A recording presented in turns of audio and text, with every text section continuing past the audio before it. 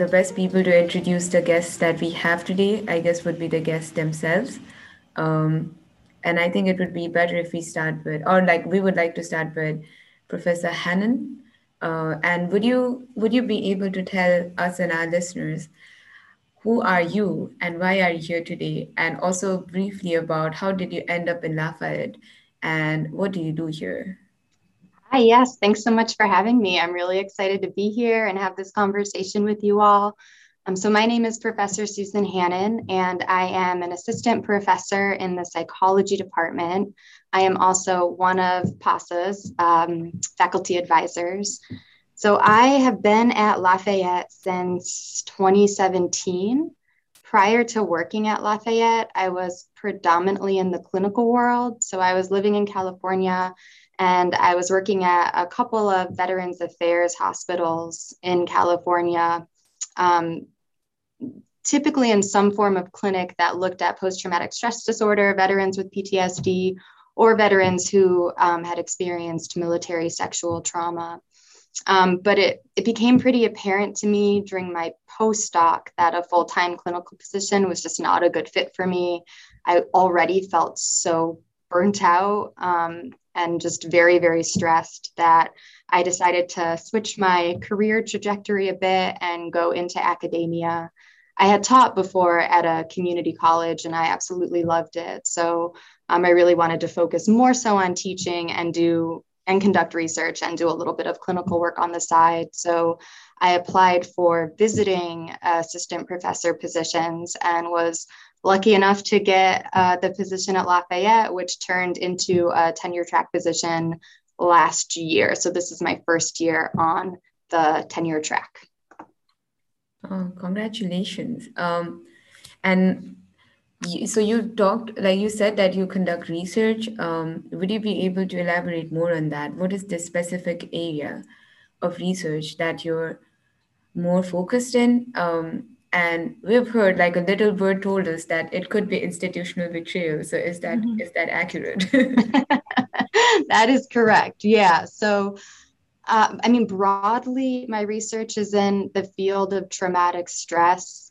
I think ever since grad school, I've been really interested in why some individuals go on to develop post traumatic stress disorder after experiencing a traumatic event, and why some people don't. Because the interesting thing is, unfortunately, many people will experience a traumatic event in their lifetime, but a very small percentage of those individuals will go on to develop psychopathology like post-traumatic stress disorder.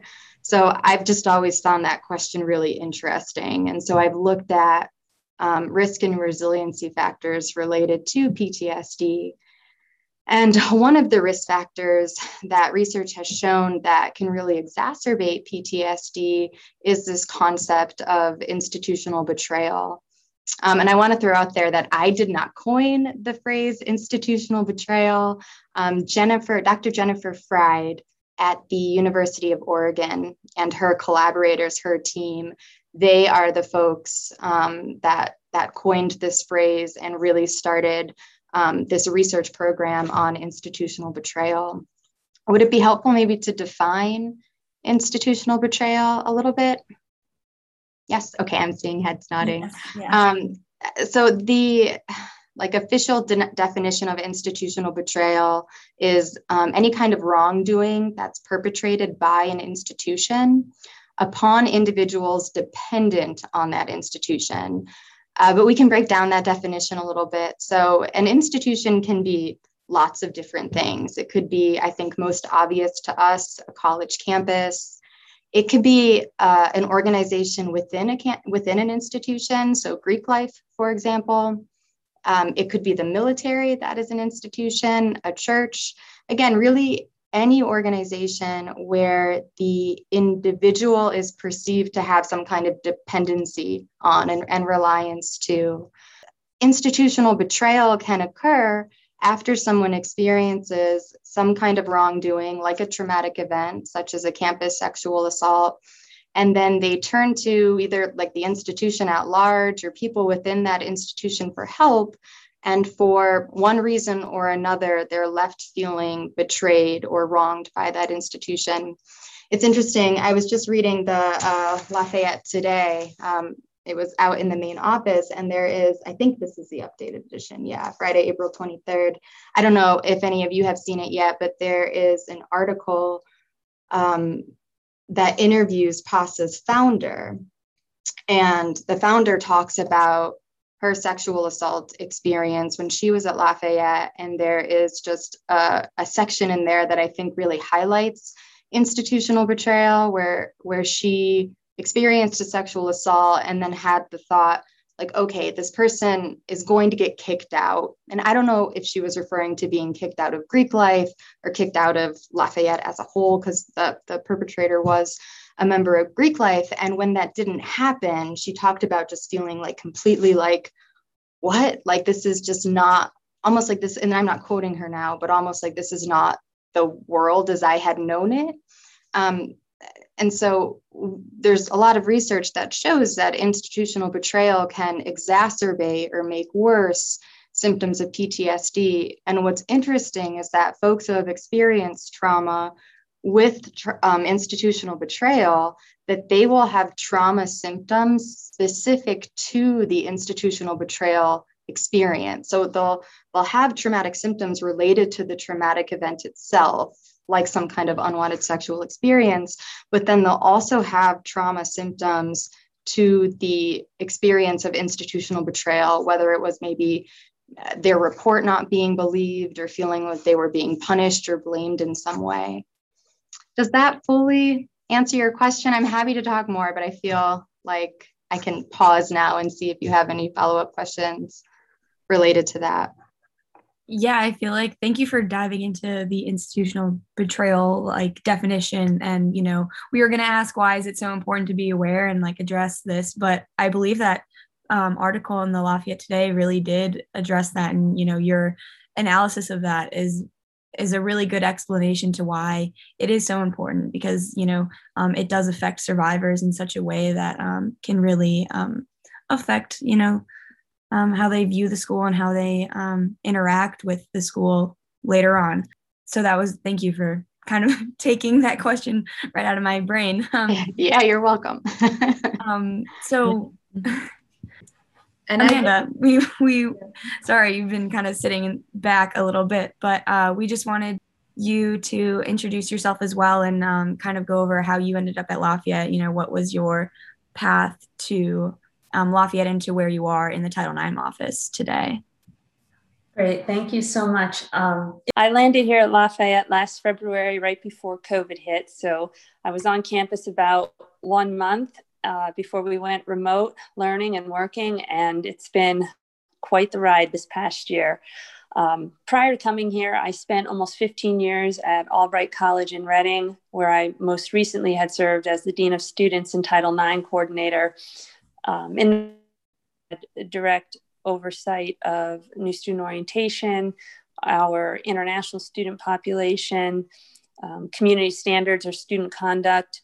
And I also coached women's basketball there for 13 years. So I have a diverse set of experiences in higher ed and going as far back into residence life as well, where I spent 6 years. So I started my Title IX work back in 2010, so I do have more than 10 years experience in that capacity, and really had come to Lafayette because my life and my family and moving in this area and this location, and I'd started spending some time on campus and attending athletic events and getting to know people, and quickly realized that it was a community that I would like to be a part of. And I really thrive in a small, private, liberal arts sort of institution. And Lafayette is different than Albright in many ways, but there's some similarities there as well that drove me to want to be a part of this community.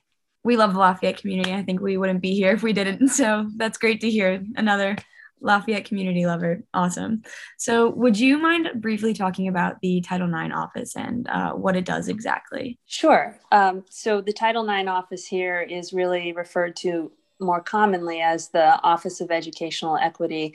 And really, my responsibility and role is to oversee the college's response to all reports of harassment and discrimination, which include those related to sexual harassment, sexual assault, dating, domestic violence, and stalking. And really, the idea is to have a prompt, fair, and equitable response to those reports and to help educate the community on our policies and procedures. In the context of students, you say that you do a lot of educational work with them and kind of reaching out to students and letting them know that like the Office of Educational Equity is there for them. How might they go about accessing your support, and what does that look like specifically within that role? If students are looking for training and educational outreach and assistance, all they need to do is send me an email, or, when I'm in the office and back on campus, just pop in, give me a call. I'm more than happy to attend, help put together, offer feedback, whatever students are looking for in that capacity, I am happy to help with. If students are looking for support and have questions about the policy or the process, how to file a report, what happens when you file a report, what does it mean to submit a formal complaint, and what's an investigation and a hearing, and all those sorts of things. Students can ask me questions, and asking questions does not mean that it's going to initiate an automatic formal response from my office.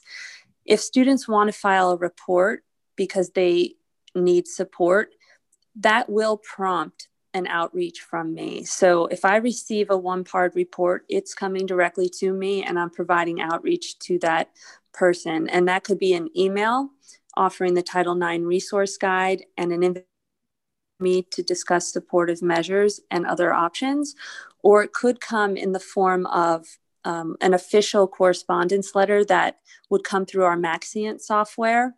And that would include a link to the Maxient software, is because it's a safety and security measure, and it helps purposes. Sorry, will you repeat that last part on where does that link go that you were saying?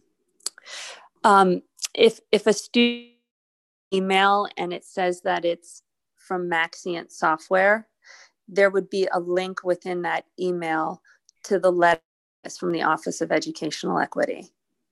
Okay. Yeah, so kind of transitioning, earlier we talked about the effect and seriousness of institutional betrayal, and that is one of the main messages in the anti-violence Instagram accounts, as well as, stories even in the Lafayette today still continuing. So one of those themes in these accounts and continued stories is that there's a sense that Lafayette has failed in protecting survivors and their stories and their voices, really. So in the light of this account, this is a question for both of you, but we'll hear from Hanincik first. What is Lafayette doing to restore the sense of loss, trust conveyed in the anti-violence and even Dear Lafayette College accounts? So this is a difficult and important one. And I think that these Instagram accounts are indicative of a campus climate and how students are feeling. And what I'm sensing is that there's a lot of mistrust in the administration, and it's unfortunate. And I think that I never want a student to feel unsupported or isolated if they are a victim of sexual violence in any way.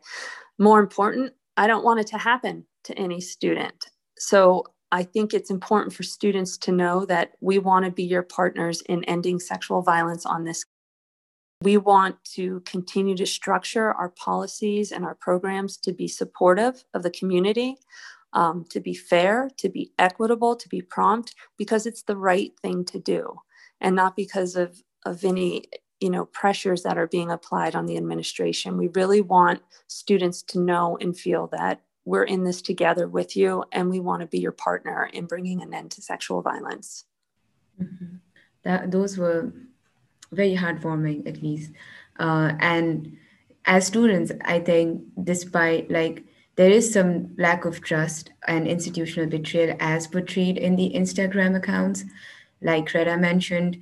And the seriousness of the matter is that both of these Instagram accounts have over 2,000 followers, and that I believe are all Lafayette students or alumnus, which kind of just it does suggest that this feeling of institutional betrayal has been felt by students all over campus, regardless of their gender, regardless of their race, um, and all these other factors that we usually talk about. But then my question, and Greta and I were discussing this as well, is that how serious, not just serious, but what kind of administrative pressures do these Instagram pages have? Like, we know that these are the direct voices of the students, but that being said, the students are also anonymous when they post anything on these pages. And in a sense, it's more like a place where students come and share their stories, and it's not evidence, like we do not look for evidence or we do not ask for evidence. We believe it to be a safe space where people can come and share their story. So, that being said, from an administrative perspective, these are not what you might see as trustable evidence, or these are not formal complaints, and the administration would not take any formal actions against it. All that being said, what weight do these Instagram accounts have in your decision? And we know that personally, each administrative officer working in Lafayette does understand the amount of angst that's expressed in the pages. But when you guys come together professionally, what do you think of it? And how do you take these Instagram pages as, are they legitimate enough for the college to make structural changes, or is there something else the student should be doing or could be doing? And I guess, Amanda, you'd be the best to answer this question. Yeah, it's sad. It's sad and it's heartbreaking. And it's not how we want students to feel. We want students to trust us. We want you to come and ask questions. It's much like an anonymous report. It's impossible for us to really investigate or do anything with an anonymous report. And the same goes with the anonymous posts, right? So if we want to help change the climate, we want to encourage people to submit reports and to ask questions and to follow through on a process if that's what they want and if that's what they choose. Because you have to remember that someone might submit a report, but they might not want any other type of response from the college. They might submit a report and they want supportive measures. They want counseling. They want a no contact order. They want academic support, but they don't want any other type of process. Or a student might want to file a formal complaint. And then what does that mean? It could mean one of two things. It could mean we go through an informal process, or we go through a formal grievance process that would involve an investigation and a hearing. But ultimately, it is up to the complainant, the victim, the survivor, to really determine what happens from there.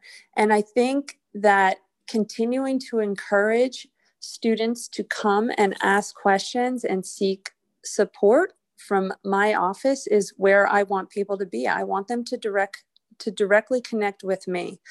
And that's the best message that I can convey and give out to students. I've been here a year, and I've been here, mostly in a remote sense, but I am really looking forward to continuing to get to know students through PASA. PASA has been a great connection for me since I started here, and I really want to continue to build on that relationship and just have students feel that I'm approachable, I'm available, and I'm here to help because it's the right thing to do. And I guess our listeners would also listen to you, and because I know that you're a very approachable person, so I hope that echoes to our podcast. And that being said, I think it's a time that Professor Hanan, you could share some opinions based on your expertise. And basically, I guess what we think is that when we have any action or any, if not even event, anything, when a sexual assault occurs, there are two basic things that at least occurs to my mind. That is, one, the perpetrator would be punished for the crime they've committed. And second, the survivor would receive the support that they will require to recover from this experience. But then, neither of these things are guaranteed when you share your story in the Instagram pages. So, that being said, what do you think has instigated and even motivated people over the past year to come out? Because it's a very brief step to come out and share your stories to the mass, to come out and share the story. And does this, in fact, point at the severity of institutional betrayal the campus is feeling right now? That is a great question, and I hope that my answer can do it justice. So, I think the fact that the Instagram account exists isn't that surprising if you take into account how survivors have been treated for so long. And I mean, treated like in the broadest sense of the word. So before the Me Too movement, the acceptance of really large scale discussions of sexual assault didn't really exist, right? Survivors were more likely to be silenced. They were more likely to be blamed by, and I'm saying again, in like the broadest sense of the word, like blamed by society, by our culture, by whoever. They were maybe told that the event was their fault because of what they were wearing or how much they had to drink, or they may have been told that they were outright lying. But over the past few years, we've seen this paradigm shift in how we talk about sexual assault and gender-based violence, right? And I think this shift comes with it, this move away from a withdraw approach, like kind of withdrawing, hiding, not wanting to talk about it, to a more confrontational approach. And it's interesting because we see this withdraw, confrontation experience whenever we're betrayed, right? Like if you think about a time in your life where you've experienced any kind of betrayal, maybe someone that you were dating or in a relationship with was unfaithful to you, or you told a friend a secret and you found out that they told everyone, like that feeling of betrayal is very visceral. It's very strong. And typically the urge that comes with it is either to withdraw or to confront. I think for so long, the cultural norm, if you will, has been to withdraw, but now we're seeing that shift to more confrontation. And that's why I'm not super surprised by these Instagram accounts, and other schools have them as well. I don't know if anyone has looked on other school Instagram pages, and you'll see, because I think oftentimes the school at large is tagged in the post. You will see in tagged posts like similar things going on, but there still is a problem here. But so it's interesting. And Dr. Jennifer Fried, who I talked about earlier, who coined this phrase, institutional betrayal, she theorizes from an evolutionary perspective that we as human beings, as a species, have evolved to become very sensitive to betrayal because we're such a social species, right? We really need each other. We depend on each other to survive, and we need to trust each other in order to survive. So ignoring betrayal, instances of betrayal, could actually be very harmful to humans as a species, and it could be harmful for our survival. Because if we ignore betrayal, potentially it could keep happening over and over again, and we can keep getting hurt and wronged and taken advantage of. So it's this really like complicated thing, right? But yeah, so I think part of your question, Swati, was just what do I make of the accounts? And it's that I'm not that surprised. I think it's a way for survivors to try and take back control. I think it's a way for them to take back control of their story, of their feelings. And I'm hoping that it might be reducing shame a little bit. Oftentimes with interpersonal trauma like this, there is such high shame, and the shame is distorted, right? People think, oh, like I shouldn't have gone to that party. If I wouldn't have gone to the party, then this thing wouldn't have happened, when that's irrelevant, right? So shame makes us want to hide. it makes us want to withdraw, right? So by acting opposite to shame, by confronting, by sharing one's experience, it might actually reduce shame. Did that answer all of your question, Swati? I guess way better than I expected, and I had very high expectations.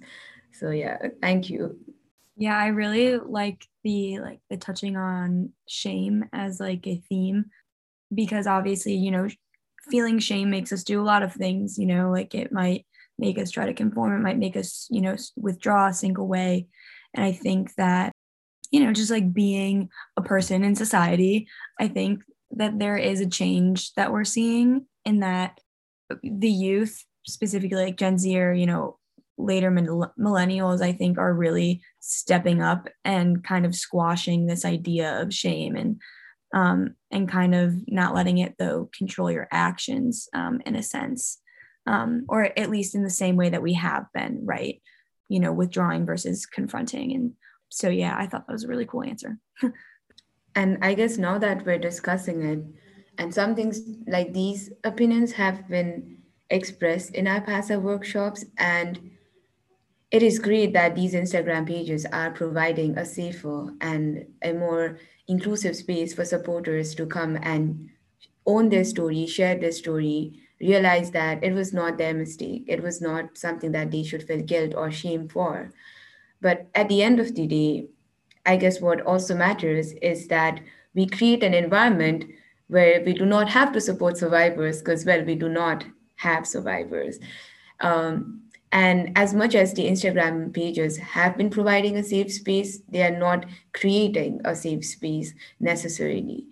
So I guess I would first want, and I guess random, whoever feels like going in and talking about it, what do you think can the college do or is the college doing to make sure that it's creating a safer space, not just for survivor support, but to make sure that they have the students, all of them, accountable to their actions. In case assault has been committed, the perpetrator is punished or necessary actions are taken. It's not constantly delayed. Because we've had these stories where students share how they're made to, they're in a sense compelled to share a space with their own perpetrator. And if your perpetrator is sitting next to you in your classroom, I don't know what else you'll be able to focus on. So apart from making a open space for survivors to share their stories, what can and what is the college doing to make sure that it's more accountable to their experiences? It's just not acknowledging it, but it's acknowledging it enough to punish the perpetrators. And if it does not, if it's still on the way of figuring out, I guess Professor Hanan could just step up and suggest what the college could do. And what is that because from a psychological perspective, from an evolutionary perspective, what do we need and what would work the best? I'll go first and then I'll let Susan address it. I think that to connect on topics like this with your group, with PASA, I think this podcast is a really great way to share what my office does, continuing the programming, the education. We've also recently tried putting out some quick hit announcements in Lafayette today to sort of address some of those questions or misconceptions that students might have, like who is a mandated reporter? What is Maxient? Is it spam? Myth or fact? Where does, what happens with a one-part report? Who investigates? Public safety or external investigators? Those types of things. So I think just continuing to find ways to who I am and what my office does is a really important way. And then the other thing that we're doing and working on, it'll run through next May of 2022, is we grant recently, and there are several initiatives particular to training and education directly with PASA and helping PASA feel supported and well prepared to go out and educate their peers. And in doing so, we're going to partner with Crime Victims Council and Turning Point to get some dedicated programming throughout the year for the peer educators. And we're also bringing in NTAB. Adam Dodge is going to do a training on ending technology-enabled abuse. And really, it'll equip the peer eds in PASA to be able to spread that programming and what they learn to their peers in the next year and beyond. We think it's going to be sustainable, that we can definitely keep it moving well beyond 2022. I feel like those are all like great things. And, as PASA members, we are so excited to hear that more kind of education and training will be available for us, especially as an organization. I think that's just awesome. So thank you. And I guess it was just really exciting to hear all those actions that the college is taking from like an administrative side. But Professor Hanan, you said. Yeah, no, sorry. So to answer your question about how can, like, what is or what can Lafayette do to increase that feeling of safety and to try to rebuild feelings of mistrust. I think there's both a top-down and a bottom-up approach. I don't think it's an either-or situation. I think it's a both and. So starting with top-down from an administration, staff, faculty level, the opposite of institutional betrayal is institutional courage. And this is something that is studied in Dr. Fried's office that I've talked about before, that I mentioned before. And institutional courage is when the institution makes steps to correct these feelings of wrongdoing that have occurred over time. I think we at Lafayette, we like to focus on a lot of the wonderful things that we're doing. And there are so many wonderful things, like all of the cool research and opportunities and experiential learning. But we all know that there are things that we can improve upon and do so much better in. And like I am as a faculty member and included in that. So from the institutional level, I think listening to these stories and these experiences on the Instagram account and listening to students that are speaking so loudly and speaking so eloquently about these topics. I know that there are professors on campus like Professor Dana Cuomo, who I think you talked to last week, who was actually conducting research on the Instagram account and is looking at themes within those experiences and within those stories, which then might be able to be shared as data to the administration, and perhaps maybe some procedural changes might come from that. I'm also doing some research this semester that's looking at rates of campus sexual assault and then experiences of institutional betrayal following that. So I think we need to continue to recognize that it's a problem. We all know that it's a problem everywhere. It's not unique to Lafayette. And at the end of the day, it is a problem here. So accepting that and treating it as a serious is, a good start. I know that, PASA recently sent another open letter to the administration. I don't know what those conversations have looked like, but I think those conversations are happening with the administration and staff. And I hope that those have continued to be helpful. Like Amanda said, like you could hear it, right? Like, I think it breaks their heart that there is this mistrust. Like, that's the last thing that they want. So I think just that continued open dialogue, difficult dialogue, right? Like courageous conversations between survivors and students and admin and faculty are really important. Amanda, I don't know if you spoke to this, and hopefully we can talk about this on here, but Amanda and I are on a search committee for a new hire. We're in the process of looking for, this is a new position, sexual assault advocate and prevention coordinator. So that will be another invaluable resource, hopefully added to our campus community soon. But then from the bottom up level, I know PASA, I think it was maybe a couple of weeks ago, had an informal conversation about values, right? So what do we as students at Lafayette College really value? I think that's really important too. I don't know if Lafayette has a kind of blanket value statement where, okay, if I sign up to be part of this thing that's bigger than me, like I adhere to these values, I agree with these values of this institution. And that's why I'm here, because it speaks to me. I connect to this place in that really special way.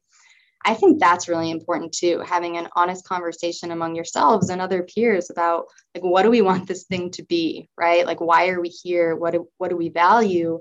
And then really holding yourself to your values. You know, as a clinician, if I'm working with a patient and they come in and they say, I don't really know what my values are, that's the first place we start. Because if you don't know what your values are, like, where do we go from there, right? It truly guides everything. So I think that is a great, like, bottom up kind of way to think about these matters as well.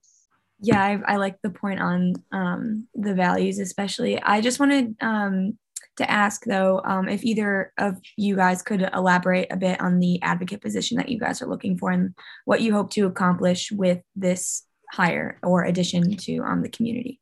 My brain, as soon as I stopped talking and answered that question, I was like, oh, how could I forget to mention this?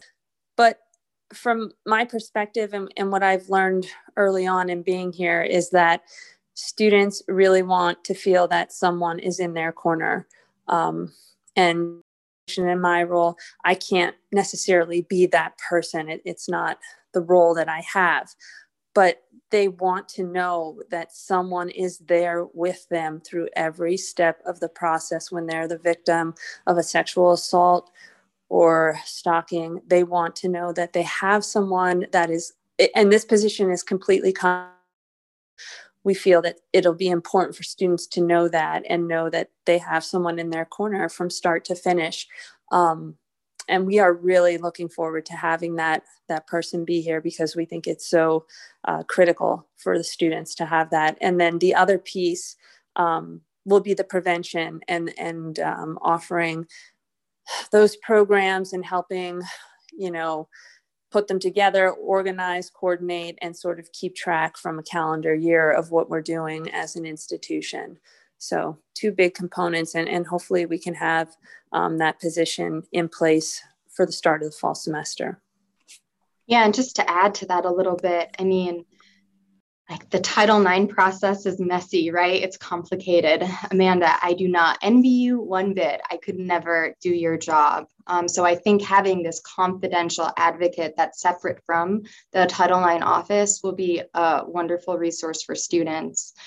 As I said at the beginning of our call, I am one of PASA's advisor. I'm your faculty advisor, and I'm like kind of fit for the position, but kind of not. I mean, I have done a lot of work with survivors of sexual assault, and I'm informed in trauma-informed care and training.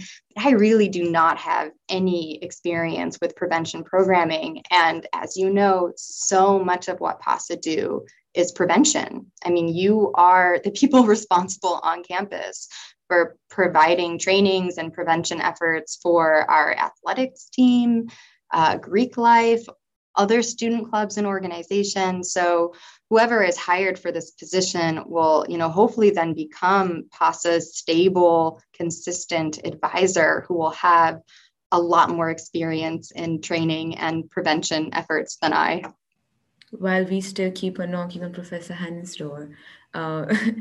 But yeah, I think this news that we will be getting a student support advocate is, in a way, kind of wraps up our conversation and discussion today, because now I believe that position, whoever person, capable person would fulfill that position, would act as a bridge between the students and the college while encouraging both the top down and the bottom up approach.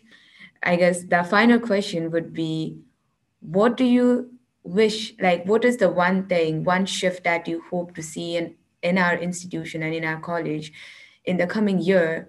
Or if to spice up a question a bit more, and we have been having this open discussions about values, what do you think should be the core value of the college and its students so that we will create the better community that we're striving for? Well, Susan and I teamed in August to do a training session for the OLs and the new students, and Susan came up with the title is helping to create a Lafayette community that is safe, inclusive. I think that's exactly what we want. We want to shift that climate, and we want students to feel safe and supported. in this community. So I think the students need to choose their values, right? I think we've all had experiences in our past where we've like tried to impose our own values on someone else, and that never ends up well, right? For better or worse. So I think you all need to decide what your values are. I mean, I echo Amanda. I think I want students to feel safe and welcome. I think a lot of us, unfortunately, have had experiences where we don't feel that way. And then to like add layers on that, where then we're supposed to be in this environment where we're learning and experiencing all these new things. And that can just be completely eroded if at its most basic level, we don't feel safe, or we don't feel like we have resources where we can turn to. So I think those would be the two biggest things for me. Yeah, I really like that shifting, like we're talking about values as a community. I agree with your point, Professor Hanan, that, you know, we do have to choose our own values so that we can believe in them and then, you know, pursue them in action. I think that's so important, because how can we act on something that we don't necessarily believe, right? That's all I got. Okay. Swati, anything? And I think conversation needs to change as we continue to put in the action. And I guess, and I not just that, do I guess, I believe that every person on Lafayette, students, faculty, staffs, professor, everyone is determined to make the changes. And it is, I guess, through these conversations, we realize that, well, all of us do have almost similar goals. So why just not work together?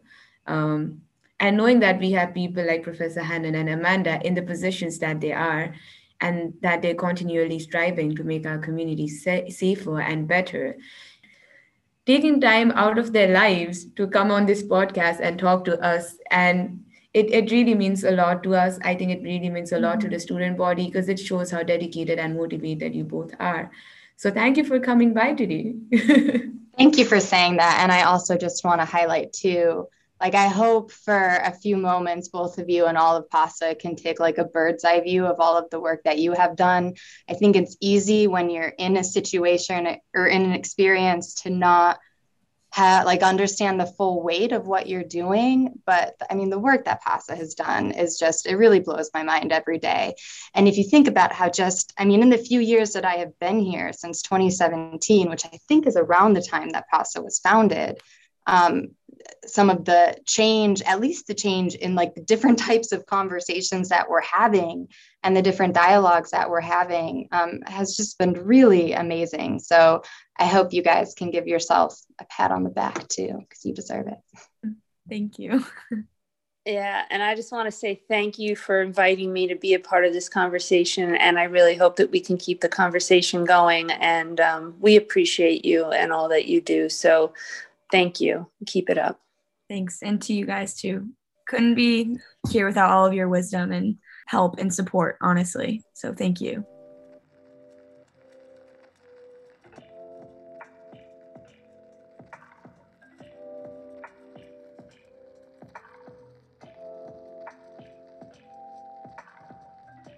Like, I think it might just be me, but I also know it's definitely not me, that I think a lot of students have like this kind of like, ooh, like administrators are like snooty, or like, you know, we might have like administrators, I think, get a bad rap, but like, I think that was the first time that I was specifically talking alone to Amanda, and like, she's really cool. Like, I feel bad that she kind of like came into Lafayette and then like all of a sudden quarantine hit and she didn't like get that chance to like build relationships with students, but like she tries so hard now to build relationships with students, and I think that is so important, especially in her position. I know that she can only really speak on behalf of the college and can't really provide, you know, the same support as an advocate. She still does everything I think that she can and like within her power to support us as students, and PASA too as like an organization. Like, it's just so tough virtually, and like benefit of the doubt, man, like with that stuff. That's true. And I think it was so good when she said that we're hiring another person who can be more of a student focused resource and who the students can talk to. Because I think that's like a personal and professional split for Amanda, where she's like, well, Yeah, but then it's good that they're hiring someone who can be less neutral, I guess. Yeah, who can really be like on the side of survivor and help them through all of those things. Because I'm sure, Amanda, she has a lot on her plate, so she can't be all of those things at once. So I think it's a great step that the school is taking to hire an advocate, that they're in the process of doing now.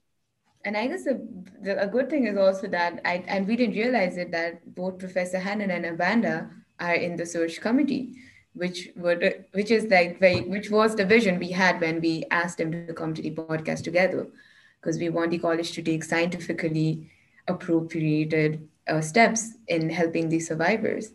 I really liked how Professor Hannon talked about the top down and the bottom approach method, which was also something Professor Cuomo talked about during the last episode, where she was like, students have the power, and students need to realize the amount of power that we have. And the fact that Professor Hannon also pointed it out, and the discussions that the repeated discussion we're having on values. Yes, that's what I was thinking exactly. Like, how the students can influence, the college. That is, bottom up approach. But it's also, on the other hand, the college can also choose values and top down. It's like a very cool way, I think, of inciting change. Like, let's look at our values and like act on them. And I think that's very important as well, because at least from what I understand and what is echoed on the Instagram pages that we talked about today, is that the students want more accountability from the college's side. And that accountability could be measured in how they support the survivors and how they deal with the perpetrators. But an important thing, I guess, Professor Hannon pointed out, and also Amanda pointed out, is that for the college to take action, it needs complaints, it needs reports, it needs survival, willing and wanting to take action against people who have wronged them. And the fact that I think it's more of the student, as like the student population's duty to create an atmosphere where we do not shame our survivors for sharing their story, where we do not doubt our survivors for sharing their stories. Because if we're not allowing them to share their stories, to file complaint, to support them while they recover from the trauma, we cannot expect the administration to be accountable to us, because if they're not getting any complaints, there's basically nothing that they can do, like formally, if that makes sense. I totally see that point. I just feel like it also goes both ways, in that there would be reports if there had been, more trust, I think, in the administration at this point. And I think that the administration is doing, a better job of trying to rebuild that trust. But again, on that topic of shame, they feel like they could be, vulnerable of that if they do report right now. That's not to say that that's the case, because I think Amanda has been doing a good job and the administration has been trying to rebuild that, but it goes both ways. The administration can't do anything if no one's reporting, but also no one wants to report because of the past. Like, yeah, it's basically a feedback loop. Yeah, and totally. I'm just going to ask Greta an interview question. So, in your 4 years in Lafayette, now that you're a graduating a senior, I'm going to bring this in every podcast we have.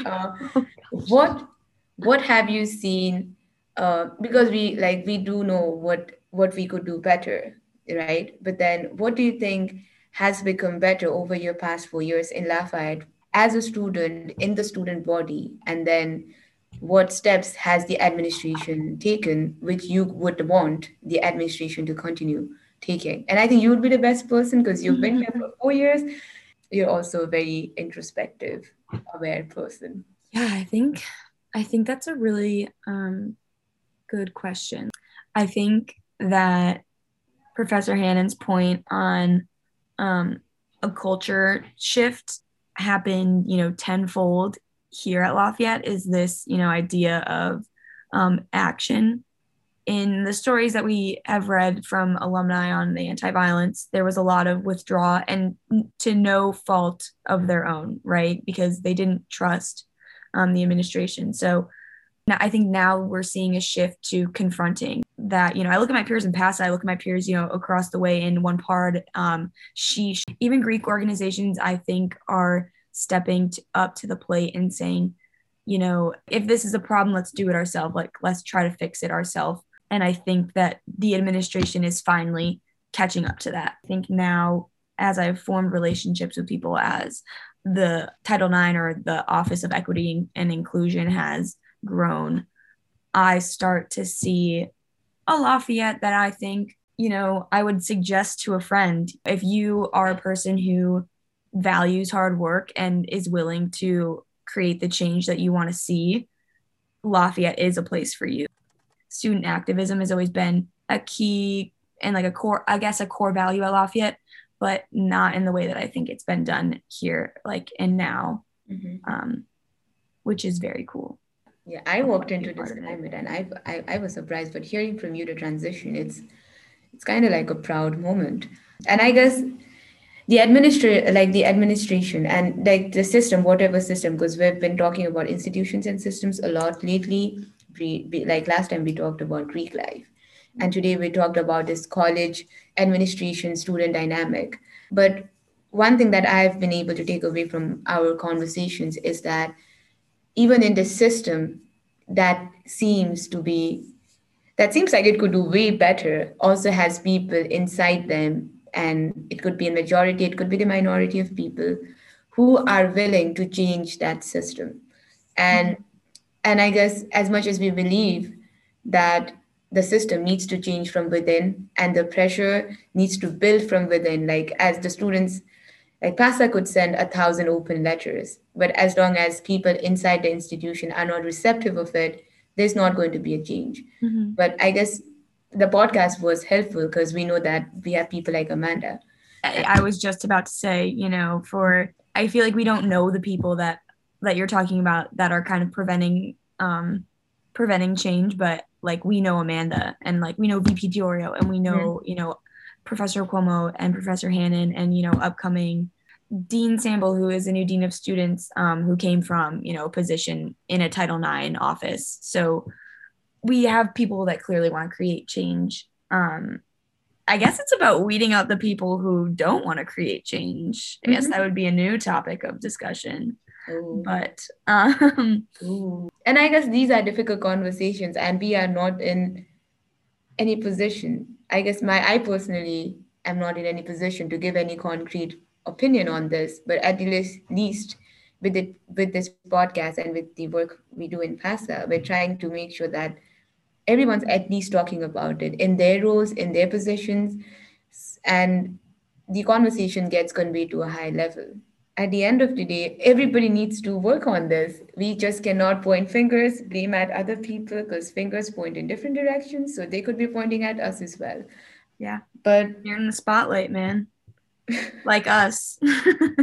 Yeah. And we're not giving any of our personal opinions. We're just trying to convey what the student body feels, and we're trying to convey what the administration feels. And we're just a middleman, and this podcast, which is being recorded right now, would let you know that I think our fluctuations in our tone, us forgetting words, will let you know that this was very much an honest conversation. And whatever the listeners are hearing is the honest conversation that we had. Yeah. On that point, though, I just want to push back, but I think that we are students and we're talking to professors. We're also talking to administrators. There is going to be, and we also come from different backgrounds. So there's going to be some sort of bias and opinion in whatever we're saying and whatever we kind of phrase our words or questions as. And you know what? I think that's okay, though, because we acknowledge that we're in a position with certain experiences. And you know what? Hey, I'm a student and I want to see change. What are you as an administration doing about it? And an administrator is saying, hey, I'm an administrator who really cares about this school. I need you to give that trust to me and change your actions from, posting stories on anti-violence to giving me a report that I can help you with or do something about. I think as students do and should have an opinion, but that's not going to deter us from listening to others and to changing the way that we do things if it's not, up to somebody else's satisfaction. Like people want to say, hey, your podcast sucks. I want to see you talk to this person. maybe we'll do that. Like I feel like I would listen to them saying, as a student, I want to listen to this. And so therein lies, an experiential expertise is what I'm trying to say. Which is cool, which is why I study anthropology and sociology, and I think it's dope. That's her major. Yeah, that's very true, because people think a lot, so their thoughts might have gone where we've not. And like you said, this is just experience-based process. It's a process, and we just need to be motivated throughout. And I guess just to wrap up this podcast, so that we can make another podcast. Yeah, gosh. Would People, be, I think, are going to be sick of listening to us at this point. oh my God. I think about my friends being like, you know what? You could have turned us off 30 minutes ago. It's fine. Yeah. But now, if you're still listening to us, we would like to say we love you all. And so Greta, thanks for the support. full support. And Greta, and I would want you to say it, is concisely, what is the key takeaway of this episode? What is the connection that we tried to make and we made between the Instagram post, calling Professor Hanan and Amanda, and what is it that we want our listeners to take away from this long episode of ours? Very long. Gosh, I think I'm going to sound like a broken record in saying this, but I actually came into this podcast thinking that I would, be like angry, and like when, leaving, I would feel angry or something, like maybe the administration isn't doing enough, or like, on the point of Professor Hanan's, like, there's institutional betrayal going on, like, what as students are we going to do? But I think that's where I was at going into this. Coming out of it, I think I have a way different takeaway, which is, I'll get to it. Sure. I think we need to reevaluate our values, like reevaluating our values and acting on those. And as a college, working in collaboration, students to administration to faculty, and holding people accountable. Holding our friends accountable. Let's start from there. Holding, like, if we're capable of holding, like, this is sort of this hypocrisy where it's like, it's wrong if the other person does it, but if it's someone close to you, it's like, it makes sense. Like, stepping out of that hypocrisy, be it your friends, be it your chapter members, be it anyone, just stepping out of that hypocrisy. And yes, stepping out of that hypocrisy. I like that. And you know what? Now I remember Professor Cuomo also talked about values. Like, she didn't say that she thought that she could, decide on those values, because we did ask her, like, oh, like, what do you think our values as an institution should be if, like, this is what is kind of going wrong? And she refrained from answering that question, right? But I mean, she poses a good question, like, what are our values as an institution? What are our values as students, coming together and kind of creating a community around like values, inclusive, safety, welcoming values, is something that I didn't think I would take away from this podcast, but I did, so. That was an amazing podcast episode that we had with Professor Hanan and Amanda, and Greta, as always, sharing her experience. And in the past two podcasts, to our listeners who cannot get more of us and are still listening to us, we talked about our values. However, value is a very introspective and individualized process, and none of our guests were very super comfortable in sharing what should our values as a student be and what should the college's values be. But because we like digging, and Greta's major is apparently anthropology and sociology, and it has nothing to do with Yes, and I keep asking the questions. Keep asking the questions. So because we love digging, we're gonna take this question a step up.